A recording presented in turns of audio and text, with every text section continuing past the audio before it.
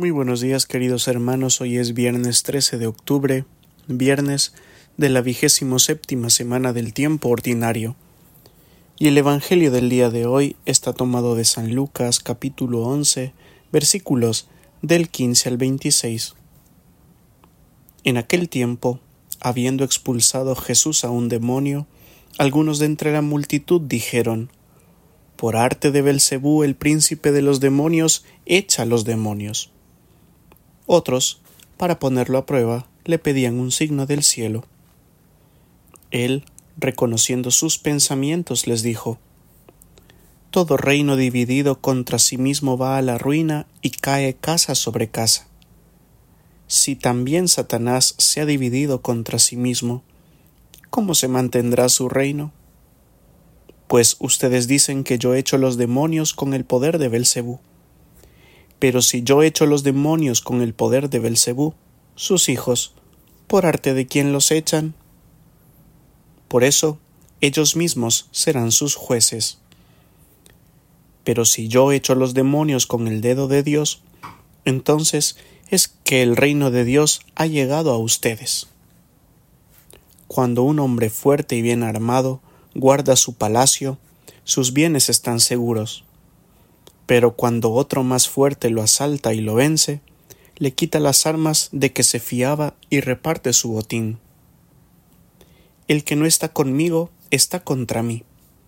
El que no recoge conmigo desparrama. Cuando el espíritu inmundo sale de un hombre, da vueltas por lugares áridos, buscando un sitio para descansar, y al no encontrarlo dice: Volveré a mi casa de donde salí. Al volver se la encuentra barrida y arreglada. Entonces va y toma a otros 7 espíritus peores que él y se mete a vivir allí. Y el final de aquel hombre resulta peor que el principio. Palabra del Señor. Gloria a ti, Señor Jesús. Jesús, con una fuerte parábola, cuestiona a sus detractores que le acusan de hacer milagros por el poder de los demonios. No pueden aceptar que las obras que Jesús realiza vienen de Dios por el simple hecho que no tienen el deseo de creer en Él.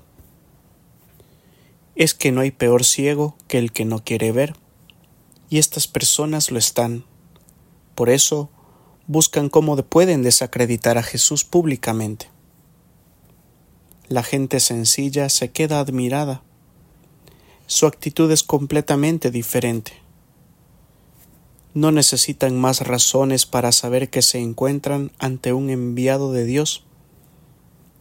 Y es que solo Dios puede hacer maravillas en las personas, liberarlas de la opresión que deshumaniza al ser humano, encerrándolo en la indiferencia, el resentimiento o la humillación. Liberarlo de las fuerzas malignas que destruyen su vida y dificultan las relaciones con los demás. Los sabios y entendidos se complican la vida y le cuestionan férreamente.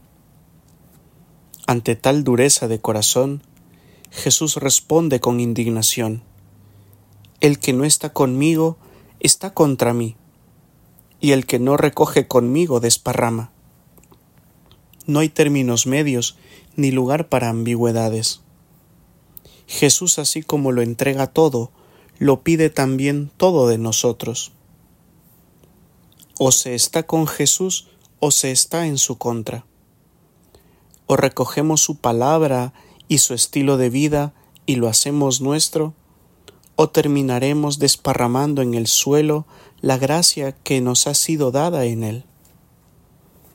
O tratamos de hacer las obras que Él realizó, que acercaban el cielo a la tierra, o le damos la espalda y hacemos de esta vida un infierno para los demás. No se puede estar con Dios y con el diablo, ni mucho menos despreciar la salvación que Él nos ha traído, porque queremos a un Dios según nuestros criterios y no al Padre misericordioso, liberador del mal, que Cristo nos ha querido revelar. Lo mejor que tenemos en la Iglesia es definitivamente la gente sencilla. De ellos debemos aprender sobre su fe. Ellos nos enseñan a estar siempre con Jesús, a no dudar de Él y a confiar incluso contra toda desesperanza. Y la bendición de Dios Todopoderoso, Padre, Hijo y Espíritu Santo, descienda sobre cada uno de ustedes y les acompañe siempre.